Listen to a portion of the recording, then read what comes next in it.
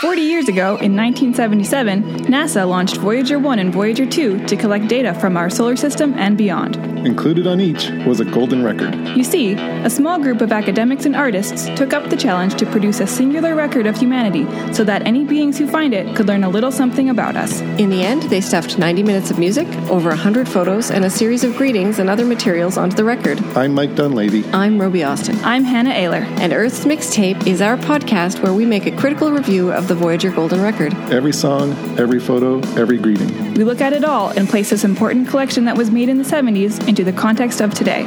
It's not always positive, but it's always honest. A half dozen or so people produced their golden record in the name of all humanity. It's time for a quarter dozen people to see if only 40 years later it still reflects who we are.